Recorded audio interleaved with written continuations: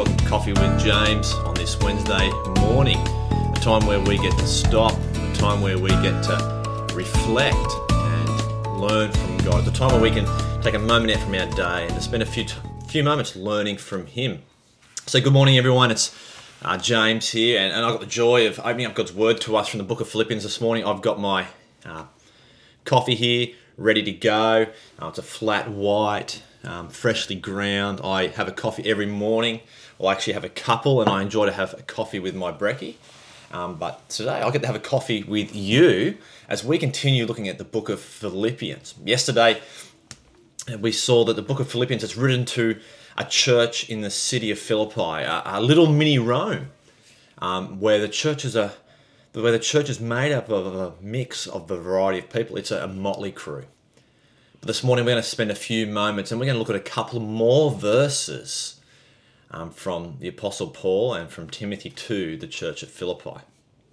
I'm going to read to you from Philippians chapter 1, verse 9 to 11. I'm going to read today from the NIV. So please listen to me as I read. Just reflecting from yesterday, Paul has just mentioned how in his prayers he is filled with joy. He's filled with joy because of their partnership with him, but also because the gospel is changing their life. And we get to today's verse. And this is my prayer, that your love may abound more and more in knowledge and depth of insight, so that you may be able to discern what is best and may be pure and blameless for the day of Christ, filled with the fruit of righteousness that comes through Jesus Christ, to the glory and praise of God. Here Paul, he prays. He actually helps us to know what to pray. There's many things that we can pray for in life. As you listen to people pray, we know what's central to them, what things mean to them. And here Paul he's praying for something very specific. And as you go through the New Testament, you see that Paul does this all the time. He prays that the gospel will take root. He prays that he has the gospel at the center of his prayers. And he says, in this is my prayer, that your love may abound more and more. So there's a couple of things I want to share with us this morning. The first thing is he prays that their love will abound more and more. He's saying that he wants to see it grow. He wants to see their love blossom. Now, this idea of abounding and bounding, I thought, what does it look like? I've been in Sydney for 6 months now, but prior to that I was living in Forbes in a rural town. And often you drive on dirt roads and you'd have windscreens in your car, and your front windscreen occasionally would get hit by a rock, and you'd have this little crack that would start in the middle or at the side. And as the days would go on, as the temperature would cool and get hot and things would happen, that crack would start to grow and grow and grow, and eventually it would go across the whole windscreen. Sometimes, if you've hit glass with, a baseball bat, and it starts to spiderweb, and it grows, and it just slowly it goes through everything. Well, here Paul's saying he wants their love to abound more and more. Now, like a windscreen, that will stop. The crack will eventually get somewhere where it can't go any further. But here, God is infinite.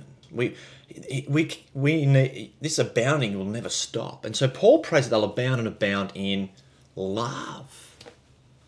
Now, what's the love look like? Well, Paul doesn't give us what that is, but what we see is that it's the love of God and the love of people. So the gospel changes our life. It makes us have joy and love towards God, but it also makes us have love towards others. And so Paul's praying that their love may abound and abound.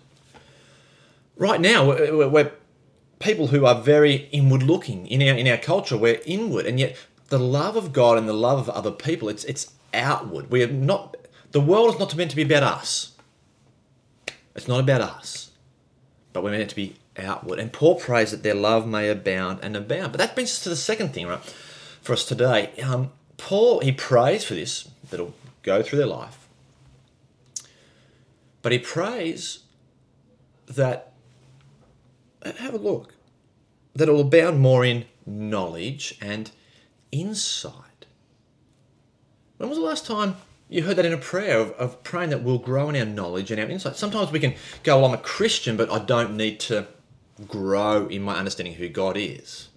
But actually, Paul here, he's praying that the church of Philippi will grow and abound. Now, this is interesting, isn't it? Because sometimes we can think, well, knowledge and learning and things, that's for those who are at university or those who have a PhD.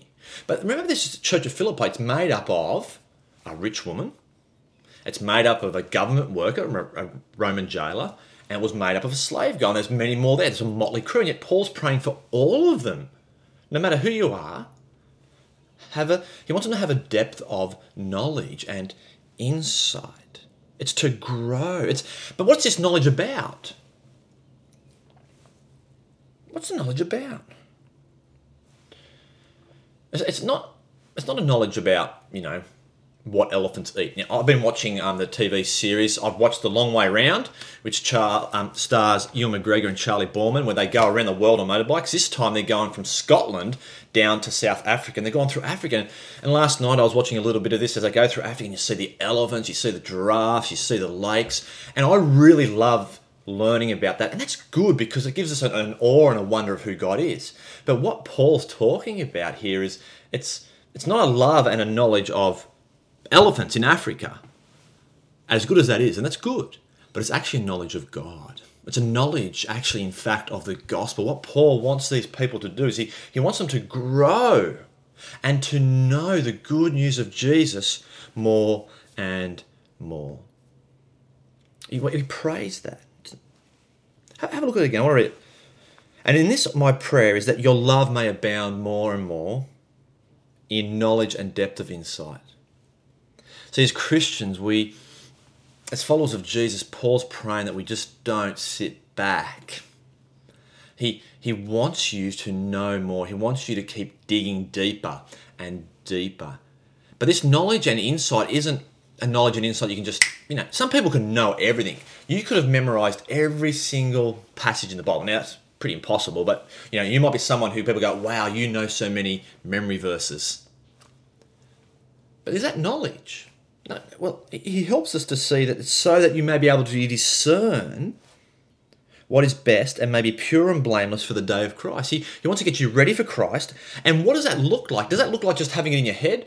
Well, no. To abound in knowledge and insight is to be filled with the fruit of righteousness that comes through Jesus Christ. It's actually something that comes through Jesus Christ as we go deeper into the gospel. What it looks like is that we submit and live a life of obedience to Christ. Our knowledge and our insight actually shapes how we love God and how we love others. And so what's got to be at the center of our prayers? It's the gospel. And so I'm going to pray for that for us in a moment. There's exciting news for us as a church. We're starting to look for an associate pastor. And one of the key things we want an associate pastor to help us do is to look after us and help us to mature. Why? Because Paul prays for it here in this passage. He prays that we'll grow in the depth and understanding of the gospel.